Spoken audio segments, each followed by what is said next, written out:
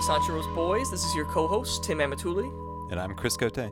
And we've reached the 90s, baby. This man who's been making movies since the 40s is making movies in the decade we were born in. I wonder how he feels about the 90s. Maybe we'll find out from this movie. I don't know. This movie will give us insights into many parts of his psyche, I guess. Yeah, insights into Kurosawa that we never wanted. We're here today discussing, if we can, Akira Kurosawa's Dreams from 1990. I keep wanting to call it Dreams, but it was indeed called Akira Kurosawa's Dreams on the app. And they are. Yeah, that title makes me so mad because it's literally like... I know it's just like, it's supposed to mean Akira Kurosawa presents his film Dreams, but when you call it Akira Kurosawa's Dreams, you're giving away the game. That's all it is. It's just dreams that this guy had. This is going to be another difficult one for us to talk about because it is just 8 short...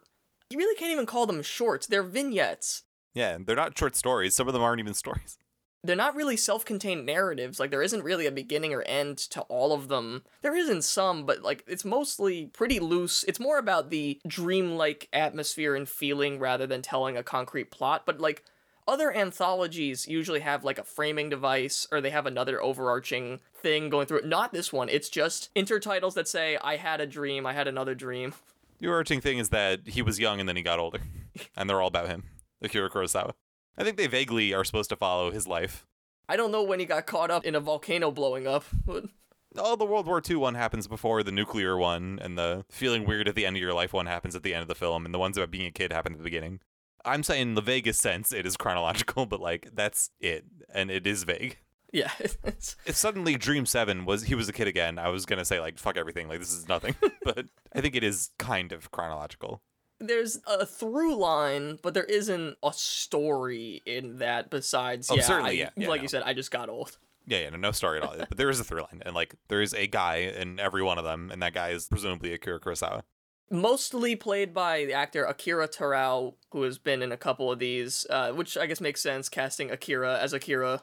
Mostly distinguishable by the iconic hat that he's wearing that Kurosawa wears in, like, every behind the scenes. I was surprised he wasn't wearing sunglasses, because that's always what Kurosawa's wearing. Yeah, I guess that would look bad on film, but in Dream 5, he finally puts the hat on. And I was like, oh my god, there he is. There's the obvious symbol that we're talking about Akira Kurosawa, if you hadn't figured it out already. This is actually the only Kurosawa film that he wrote 100% by himself. Yeah, that reflects badly on him. When I saw that, I was like, oh, that's rough. If I had made some of the best films ever, and the only one that I wrote myself was this one, I'd feel a little bit bad about it. It's not really an equivalent. I know I said that Dodeska Den was his most experimental, I thought, but looking back, I really do think it's actually this one. Some of the imagery, I mean, it's super crazy, super wild, which we'll get into, but also just, like, the structure of it is like, what? Huh. Dodeska Den, you could be tricked into thinking you were following a plot. Not in this one. But I do think that the concept is actually fantastic. I would love to see another filmmaker's version of this, to be like, what are like these images that come into their heads in their subconscious? Like, I think that that's actually really cool. It's just a weird way to do it. I feel like these are probably all ideas that he couldn't turn into full-length movies, so then he just did this. I believe that. I have some stuff to say about that. I did not realize they were going to be from throughout his life. I thought they were just going to be like 8 things all involving adults doing adult things, but like the beginning is very clearly his childhood. Like, and then it moves on from there. So yeah, it's just his life in retrospective in 8 extremely weird and uncomfortable dreams. How else are you going to tell it? Yeah, Kurosawa's Dreams presented by Warner Brothers. We're getting really Western in here, like a lot of Western influence, presented by Steven Spielberg. Lucas and Coppola helped out. ILM, Industrial Light and Magic, Lucas's effects place, did a lot of the effects for this movie. There's a lot of East meets West going on here, which I guess is a sign of the times by the time he's making this in 90. 90, yeah. No, globalization. This is one of the consequences. It was weird in the beginning when the names were just written in the Latin alphabet. There's many crazy names in here. Yeah. Well, I don't want to get to it until we get to it. We'll save it. So the plot summary is that there are 8 dreams. Yeah, we won't really do a plot summary. We'll just kind of move one by one because it's the only way to really talk about this. And I don't have too much to talk about for the first one. Dream 1, Sunshine Through the Rain, which follows young Akira Kurosawa, who goes out into a forest during the rain, and he sees a fox wedding, and he comes back, and his mom's like, you shouldn't have seen those foxes. They came here, and they said you have to kill yourself. Son, you have to kill yourself. Or, and this is even harder, You have to go apologize. Yeah. And even if you do, expect to kill yourself anyway. Yeah, they'll still probably have you kill yourself. And the ending is ambiguous. Let me tell you behind the curtain, I'm pretty sure in that dream he doesn't make it. Yeah, that's one of those dreams where I think he woke up before he reached the end. Did you read the thing in Wikipedia that said this was meant to look exactly like his childhood home? Yes, this is a near recreation of his childhood home that he's here. On the gate, it actually says Kurosawa on it. I find that deeply uncomfortable. It is a pretty bad portrayal of his mother. Yeah. Yeah, right? In his childhood, he actually died. Yes, Akira Kurosawa famously killed himself in childhood. So this one sets up the film. I like that, it starts with rain, very Kurosawa thing to have, like, the weather be involved, which happens again later. And also ending with the customary Kurosawa color film rainbow, which is probably the most iconic image from this film. Yeah, really, really nice. The thing it sets up is that after the initial scene, which is kind of ugly, it's very pretty. He goes to the forest and it's beautiful. The trees are huge and they're red. Everything is framed really nice. The whole film is very, very pretty, except when it's intentionally ugly. Oh, it's gorgeous. Right off the bat, the cinematography in this, shot by the same guys who did Kagemusha and some of these other ones. I think the film stock is really, really nice. It looks really well preserved, and the colors are so vibrant, and he's working with so much creative imagery. Production-wise, this really was like, let's let Kurosawa just run wild and do whatever he wants. He's 80 years old. Yeah. We'll let him just make what he wants to make. So the kid finds the foxes, which are people in fox masks, and you can see their eyes, and it's very scary. It's very weird, yeah. And it really kind of freaked me out. And it definitely sets up the pace of the film in that there's going to be a lot of time where it's just going to be people very slowly moving, and you're just going to sit there and watch it. Yeah, there's like some things that happen in a lot of the dreams, but not all of them, which is kind of frustrating. Like, this is one of the many dreams that features like an encounter with a spirit or some kind of spirits, or if they're not spirits, then they're just supposed to be actual foxes. I don't know. He's dreaming. But an encounter is something supernatural. He encounters these people who are, they don't look normal. They're wearing these fox masks. They move very weird. They're doing some kind of ceremony. That felt very Japanese. But yeah, I was watching that. I was like, oh, I have nothing in my experience that could have prepared me to see what I'm currently seeing. The foxes keep like looking aggressive every like couple seconds, just frightening. It's so long. Literally, like, I'll say right up front, this should have been 1990. It should have been a 90-minute movie. It definitely could have been a 90-minute movie. This movie drags in almost every dream, and I think a lot of the dreams are good, but I think every single one of them, I do hit a point where I'm like, I really just want to get through this here. Like, this is too much. Yeah, I like slow filmmaking. Some of it was a bit much. And it's also like a thing with anthology films in general is that they're kind of by their nature a bit exhausting because you're constantly like getting introduced to new characters, new scenarios. You have to readjust yourself. You don't get enough time. Yeah, every one of them has rules, and you have to learn the rules of each little story as it happens over and over and over again. Yeah, and because it's out of our world, it's unnatural. Literally anything can happen, so you never really know what to expect, which is cool, but it takes its toll on you. It makes the movie feel even longer than it is. Yeah, Kagemusha felt shorter than this. But the mother tells him to kill himself, then he walks into he's like walking away, then you see the house, and then there's a hard cut to him in a field of flowers, and it's extremely pretty. This is the first time you really see that color stock come through. It's obscene how beautiful all the flowers and the colors look. And then it cuts to behind him, and you see the rainbow and the mountains in the distance. Really, really nice. It makes sense why it's the most iconic shot.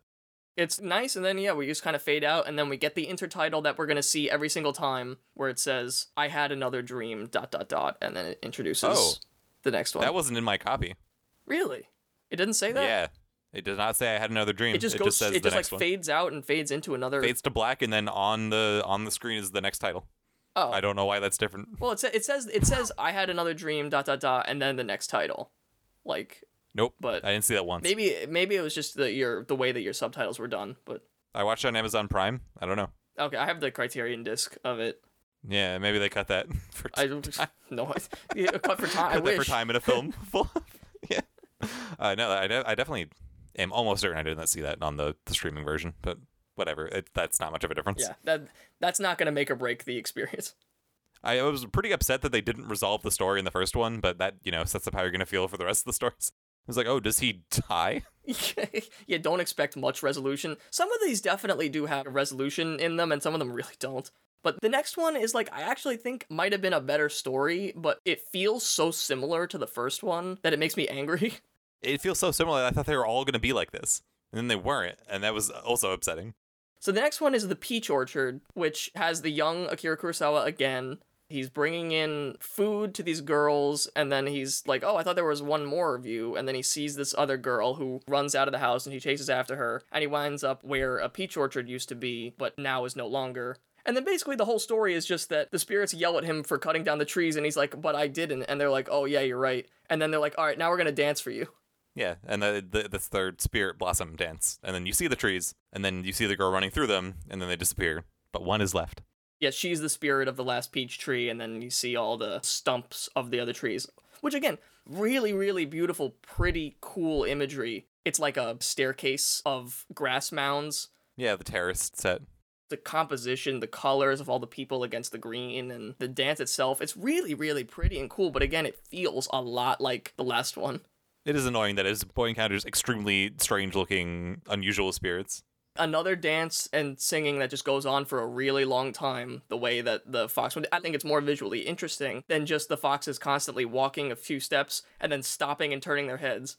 Yeah, the fact they had musicians and they were dancing and then they become the blossoms and the petals come through the petals was really cool. And this one actually had a message, which I could not discern from Sunshine Through the Rain, because it was about, the fact that they cut down these trees and everything, they're destroying nature. So I'm laughing at the message of Sunshine Through the Rain, which is don't intrude on the foxes or I guess nature, and then you'll have to kill yourself. Yeah, because they were like, well, you're right, kid. We shouldn't blame you for it. You didn't cut down these trees. We know you loved them, but you can't have a peach tree festival and also cut down all the peach trees. Yeah, they're celebrating at his house the Peach Festival Day with the dolls, which are supposed to represent the spirits, which the spirits themselves find offensive, essentially. The stuff in his house is interesting, the way it was shot. The house was, very cavernous and, weird. There was, a weird vibe inside the house. It didn't really look like an actual house. It was, stylized in a cool way, which I appreciated. But then he leaves. Then he goes to the peaches. That's really all I have to say about the entire thing. I honestly have even less to say about the third dream, the blizzard. I feel like it's out of order, because this should have been at the point in Kurosawa's life where he was making Dersu Uzala, because that's what I felt like I was in. This is a more intense blizzard than anything that Arseniev and Dersu ever dealt with. The only explanation I saw for this was that he used to go mountaineering when he was younger, so this is that. And encountering the spirit, because the whole story here is mountaineers are stuck in a blizzard. They encounter a common Japanese folklore spirit of the snow woman, the Yuki Onna, which is famously done in Masaki Kobayashi's Kwaidan, and I think is done less effectively here. She tells, the snow is warm, the ice is hot. That's, a real thing with hypothermia. Towards the end, when you're about to die, you'll start feeling really warm. This is, another one that the beginning, it drags so long. It's just walking through snow. And they're like, where's camp? And we're like, we don't know. It takes 15 minutes to get to the point. I legitimately thought it was going to end without anyone saying anything. I was ready for it. I was like, maybe that's just it. At the very beginning, I was like, oh, this is interesting. Who are these guys? What are they doing? And then a couple minutes later, I was like, oh, we're not going to find out. I was like, oh, this isn't interesting at all, actually. No, I was like, well, at the very beginning, I was like, oh, this is cool. It looks cool. They're in the snow. Despite the fact that this has a spirit in it, this doesn't feel dreamlike at all. It just feels like a normal short. Yeah, they're just it just feels like actual guys in an actual blizzard. Everything else has weird cuts, the way that dreams work, where you're suddenly in another place and it doesn't feel weird, or there's weird imagery. Here, the only thing that's weird is that there's a spirit, which is not inherently weird for Japanese storytelling. Well, there's some cutting between suddenly you're looking at someone's hand with the rope and then suddenly you're looking at someone's face and the panting is strange and the audio is kind of not exactly I don't know. It just doesn't feel much like a dream. You're like, I'm gonna make a movie about dreams. It's this is not what I think of. This feels like a scene that he wanted to do in Dersu Uzala and didn't. I found this more effective than the Weeping Demon. I don't know. Maybe he just really wanted to do a snowstorm again. He's like, I get to do rain all the time. I only got to do snow once. But yeah, it's the blizzard. Eventually they talk. I didn't realize the guy at the head of the line was the guy standing in for Kurosawa until we talked about it here. Yeah, from this dream on, we'll have Akira Terao as... He's called I in the credits of the movie, which is cool. Extremely literal. No, we get it, Kurosawa. It's about you. You literally don't ever get to really see a good look at his face, so you don't realize it until retroactively you're like, well, it's not the kid, and this guy is in every other story, so it must be him. They find the camp, which looks completely like it will not help. It looks destroyed. They walk towards it, they keep falling. Warm at all. It was 10 feet from them. Yeah. I mean, that's not surprising. Well, that was the blizzard. I didn't mind it. I like the snow and the weird vibe. I felt like I had hypothermia during it. I was like, I'm feeling warm and just want to go to bed. Whatever. Next one was the tunnel, which I loved. I love this one. I thought the tunnel was great. Yeah. So good. Super good. That gave me more faith in the film as a film. From this dream onward, I think the film gets substantially better. I thought that, and then I stopped thinking that. As a whole, it becomes, I think, much more engaging, and I feel like he does more with the imagery from now on. And he actually has, like, things to say again, whereas, like, these first few, I get a little bit of meaning out of it, but not too much. The Tunnel is about a military commander who survived the war, but his whole platoon was wiped out, and he's feeling survivor's remorse for making it out when they didn't. He walks through this tunnel, and one soldier comes out, who is actually Chobo. Ah, he was. That guy's such a good actor. I love him. I really love the design of the soldiers here. They're all blue, but they're in their full normal garb. Green military fatigues. Yeah, no, it looked great. The whole thing with the guy comes out, and he's a spirit, and you can tell he's dead, but he doesn't know he's dead. He's like, what are you talking about? I'm dead. I saw my family. And the general's, no, I remember you thinking that, but that was just a dream. You woke up after that, and then you died shortly afterward in my arms. And he's just very upset. They give a salute before he walks back. Rules. Super good. I feel like this is one that you really actually do get a character arc in it, where this is like a man healing, in a weird way. You don't get to tell them that they're dead. You recognize that they're dead, but do they? And now it's like he's being forced to actually do that. And then the kid walks back, and then the entire platoon comes out, which is another really crazy image. Yeah, really cool. The sound is really good. The sound's well designed as they exit the tunnel. They're like, yeah, ready to serve. And he's like, I don't know how to tell you this, but you're all dead, and I feel so bad. I wish I could have died with you, but now I have to, live through the pain of living, too. And that sucks, too. And then he, commands them to turn away. He reassumes his role to get them to accept themselves, which I think is great. Yeah. When he's walking through a tunnel, that's very cool. The only thing about this entire thing that I didn't get was the dog. Yeah, the dog is carrying grenades. Oh. I feel like it's a literalization of a bad memory bringing itself to the forefront of your mind, like just constantly yelling at him, attacking him. It's like something he doesn't want to think about, but it's actually just here and he can't escape it. They give the dog demon sounds, which I thought was cute when the dog first came out because he didn't look very angry. Oh, then he looked really angry? He looked angry at the end, but he didn't look all that angry at the beginning. At the beginning, he's just kind of barking at him, and I was like, they're trying really hard to make him look evil. I think the point in Kurosawa's life that this is channeling to an extent is when he was young, there was a major earthquake, and his brother brought him through the destroyed town, and he saw all these dead bodies and dead animals, and it taught him to look at death and accept it and understand it as a child, and I think that that's kind of the equivalent that I could make. It may have something to do with, the war as well, because he lived through World War II. His friends could have gone off to the war. He could have lost. It's a combination. And he's also the quote-unquote commander of a lot of these film crews, and at this point, a lot of his people that he worked with for years are dead or really old, too. He's still working in 1990, which is wild. Speaking of wild, let's get to the craziest one, I think.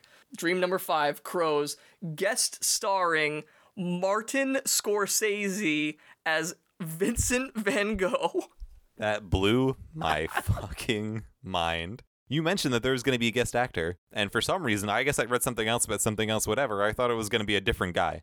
So when it wasn't that guy, Richard Gere, when it was Marty Scorsese, I was looking at him, I was like, that's not Richard Gere. Wait, that voice is extremely familiar. Oh my god, it's Marty! It's Marty, and he's playing Vincent van Gogh. For some reason. It's so crazy. Why is he doing it? Why is it Martin Scorsese? He does an okay job. His voice is so obviously wrong. He's just doing his own Italian voice.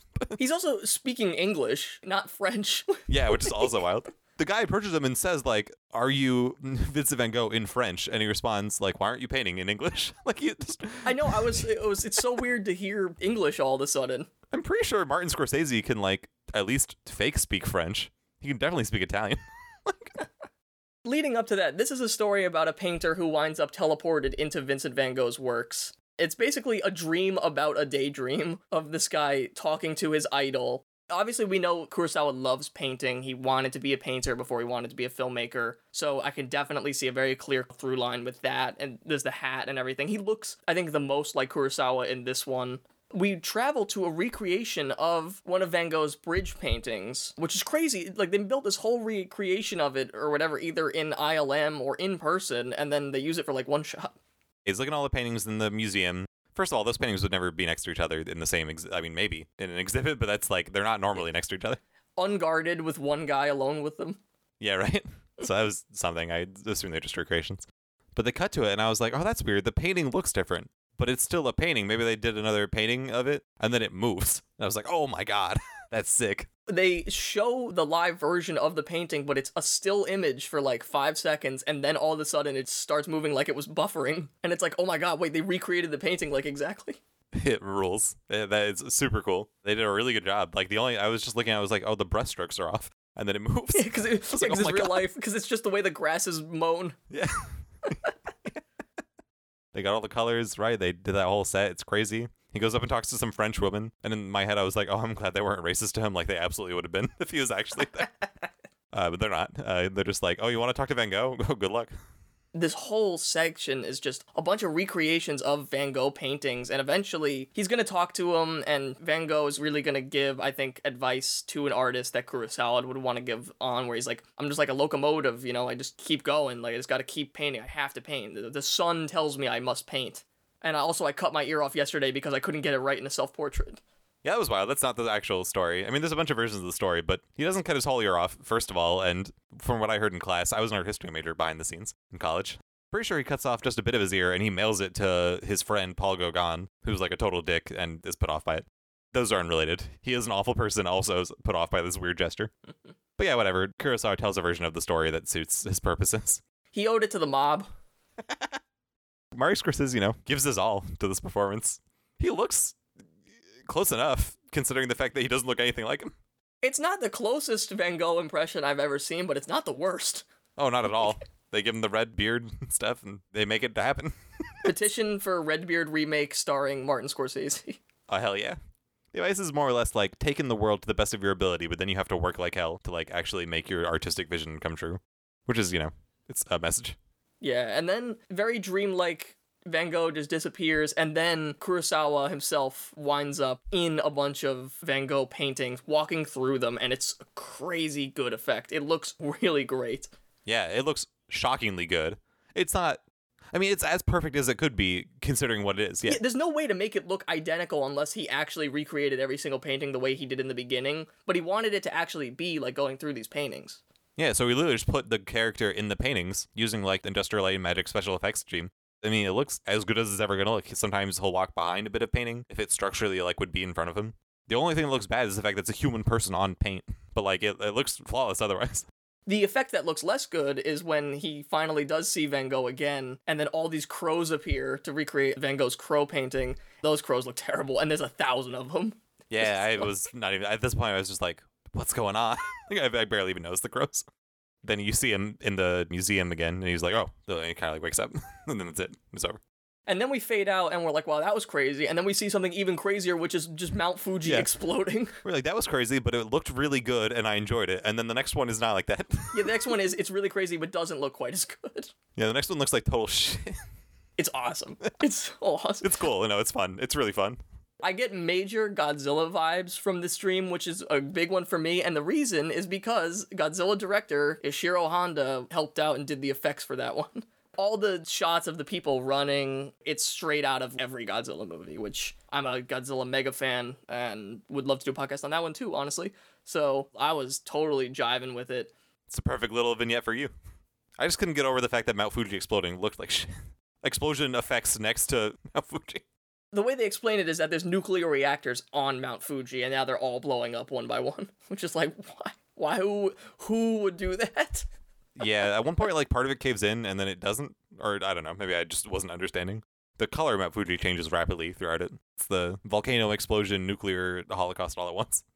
I like how the Akira Kurosawa character is placed into it like he would be in a dream where he doesn't know what's going on. He's like, what's happening? And everyone else around him knows what's going on, and then they're like, oh, it's the volcano, idiot, and the nuclear reactors.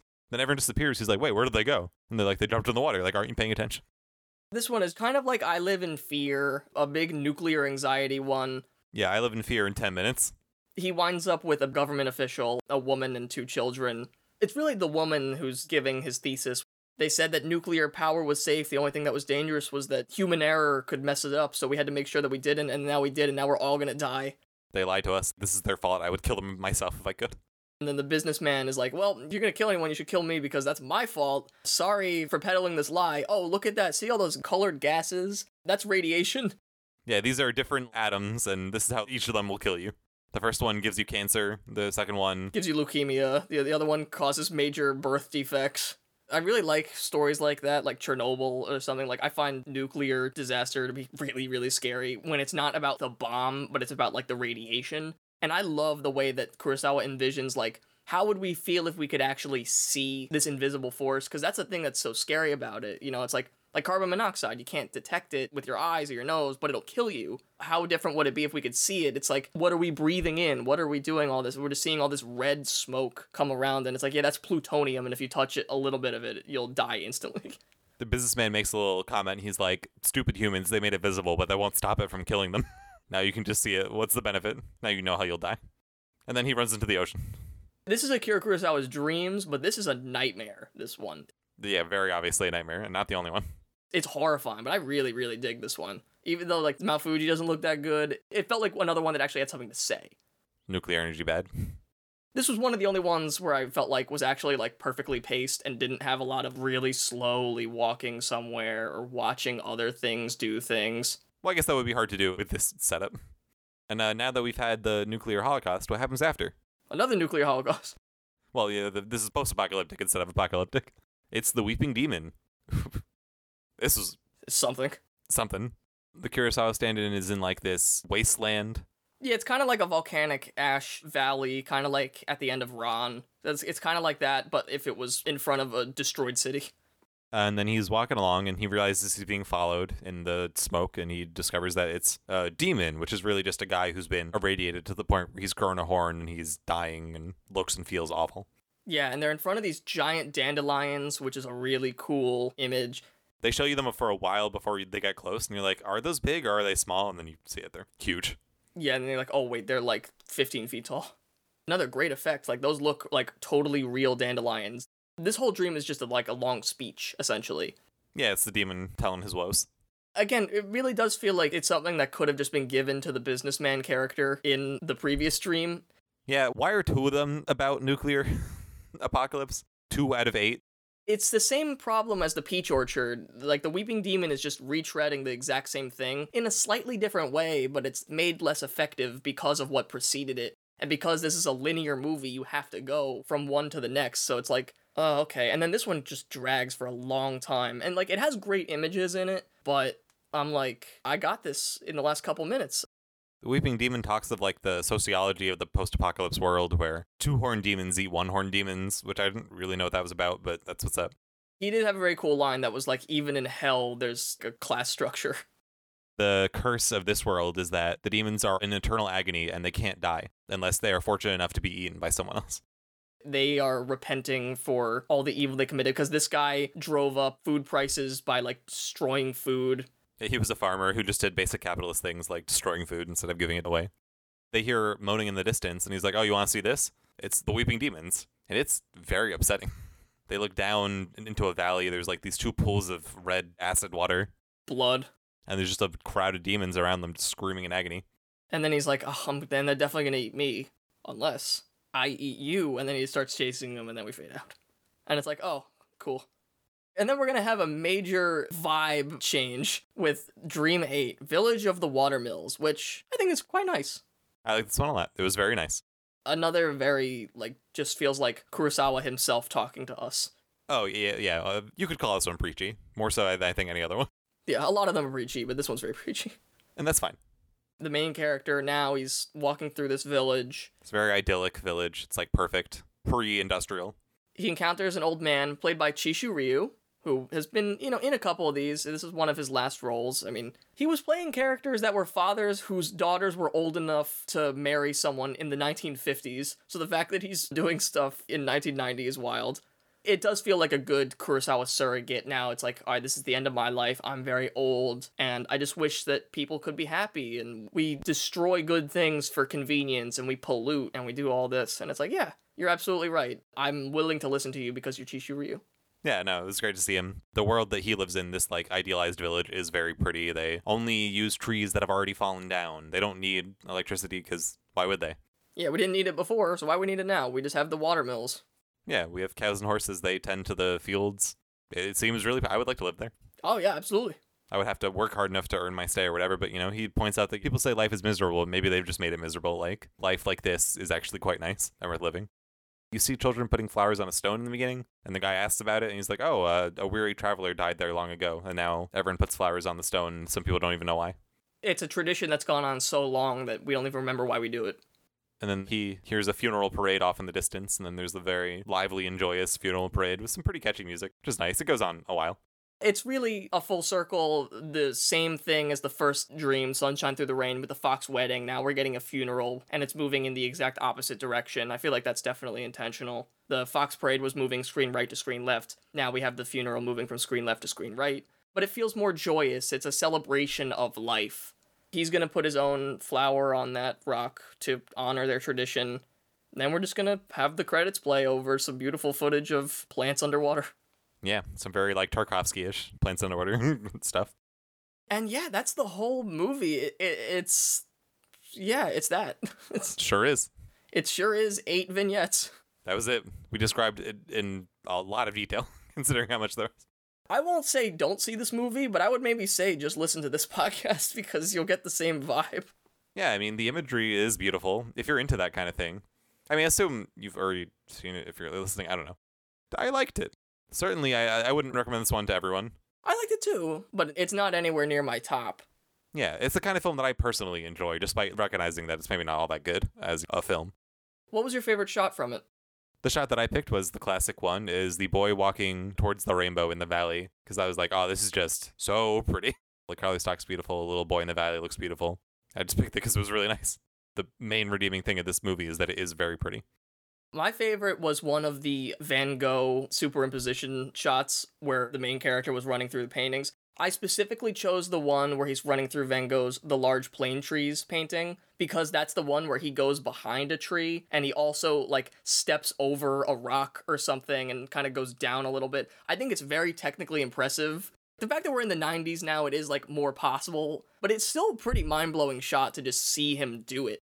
He does different things with all of them, but this one in particular, they're just flexing all this new special effects technology they have. If you made this right now, it would basically look exactly the same. He made it look as good as physically possible even today. So I really, really liked that one. I thought that was a really strong thing from the strongest segment, I think, personally. I really, really took that one. Yeah, I really like the emotional hook of the tunnel. That really got to me. But, I liked a lot of them. Not all of them. Overall, Dreams is I really love that it exists, but it's definitely not one that I really go to much or want to go to that much because it's really uneven.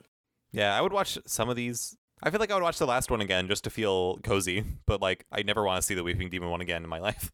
Yeah, I would put on specific ones, but I would definitely fast forward through a couple of these, or fast forward through certain parts of some of them, because, like I said, if this movie was 30 minutes shorter, can you imagine how much more fun it would be? Yeah, it could have been tighter, yeah. It would be more enjoyable to watch rather than intellectually interesting to watch. Because I do really like, again, the idea of a filmmaker transposing their subconscious psyche onto the screen and just let him run wild, give him money, let him do whatever. I think it's a great idea, but not perfect execution. Ultimately, I am going to give it a 7. I think it's good, but flawed. I'm going to try and rank the dreams. I don't know if you're going to do the same. But what I'm going to say is my favorite is Crows. Next, I'm going to say Mount Fuji in red. Then I'm going to say The Tunnel.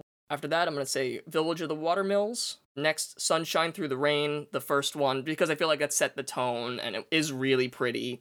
The next two I'm going to give to the ones that were kind of rip-offs of the ones that came before that would have been stronger on their own if they hadn't preceded ones that basically treaded on the same territory, which is The Weeping Demon and then The Peach Orchard. And then at the bottom, I'm going to put The Blizzard because I just didn't like that one. I just was really bored. It didn't feel like a dream. It just felt like a normal story that I didn't like. Okay. I give it an 8. I liked a lot of it. The ones I didn't like weren't enough to drag it further down than less than an 8. I won't give a full ranking, but I will say I like The Blizzard a lot more than you did. The Tunnel might be my favorite. I thought The Sunshine and The Peach Orchard are both very good, even though they're very repetitive of each other. Crows and Village of the Watermills are very good. I just didn't care for Mount Fuji in red or The Weeping Demon at all. And I don't want to see them again. I didn't like them, even if the message was good or whatever. I don't know. I didn't care for them one bit. If we were watching this movie together, we'd be fighting over the remote constantly. Yeah. To each their own. I'm sure you listening also have your own opinions of them all. But that's what it is, it's his personal thing. That's the thing about a lot of abstract art can be very personal. I like abstract art, but you can take from it whatever you can, and if you don't get anything from it, that's fine. It's no one's fault for not enjoying Kurosawa's dreams, because they're his dreams. This is made for him. Yeah, definitely. And if it's 1990, if you've been in the film game, you're 80 years old, do whatever you want. I am extremely excited for a movie that is kind of hard to find, but next week we're going to be talking about Rhapsody in August, our penultimate film, and the only Kurosawa film I have not seen. Really? Ooh. The only one left. I've seen Matadayo, and now we're at the end of our long journey. Yeah. I've never seen Rhapsody in August before. I really hope the DVD I bought works. I'll find out soon. Good luck to the listener for finding it themselves. Who knows? We'll see. Yeah, for some reason you can't really rent it or stream it anywhere. Don't know why. I'll take that as an encouraging sign instead of a bad one. Why is this movie being suppressed? Check in with us next week and we're gonna find out. We'll let you know. Yeah, we'll find the truth.